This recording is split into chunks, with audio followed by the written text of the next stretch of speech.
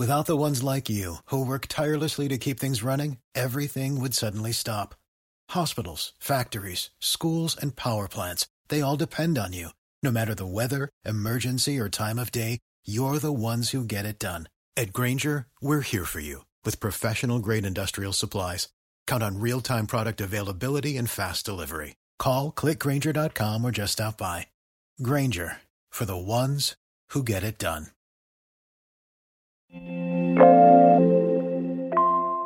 Sony is buying the studio behind Destiny for $3.6 billion.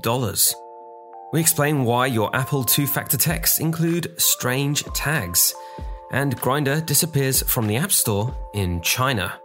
This is your Daily Tech Briefing, the morning edition. It's Tuesday, February 1st. From Engadget, I'm Matt Smith.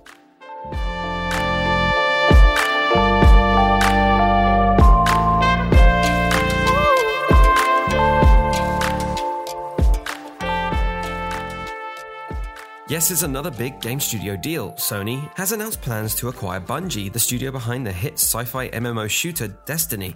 The deal is said to be worth $3.6 billion. Bungie is positioning the acquisition as the start of a new era for the company, one focused on global multimedia entertainment and not just games. One notable point in this deal, Bungie will continue to develop for multiple platforms, not just PlayStation.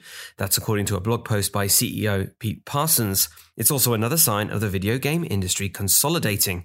In case you forgot, last month Microsoft announced it was buying Activision Blizzard for $69 billion.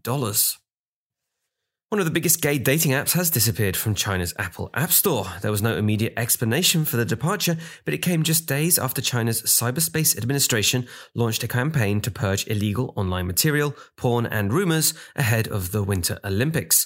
Grindr's developers may have removed the app due to the potential for problems stemming from China's Personal Information Protection Law, governing private data. The law requires any cross-border data transfers to go through the Cyberspace Administration.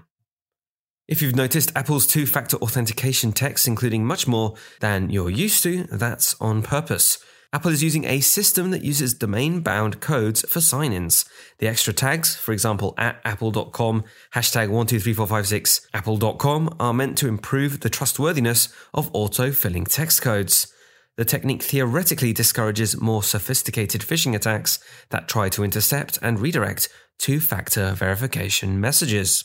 And that is your Tuesday morning tech briefing. Catch up on all the full stories, reviews and more over at Engadget.com. And if you like what you're hearing, subscribe to our tech briefings wherever you get your podcasts.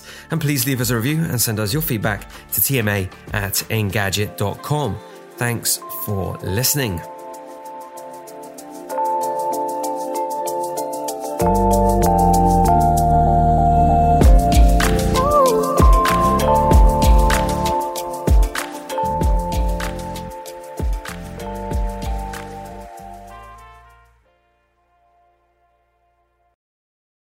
Want to learn how you can make smarter decisions with your money? Well, I've got the podcast for you. I'm Sean Piles, and I host NerdWallet's Smart Money Podcast. Our show features our team of nerds, personal finance experts in credit cards, banking, investing, and more. And they'll help you make the most of your money while cutting through the clutter and misinformation in today's world of personal finance. You'll get clarity on strategies to help you build your wealth, invest wisely, shop for financial products, and plan for major life events. Listen to NerdWallet's Smart Money Podcast wherever you get your podcasts.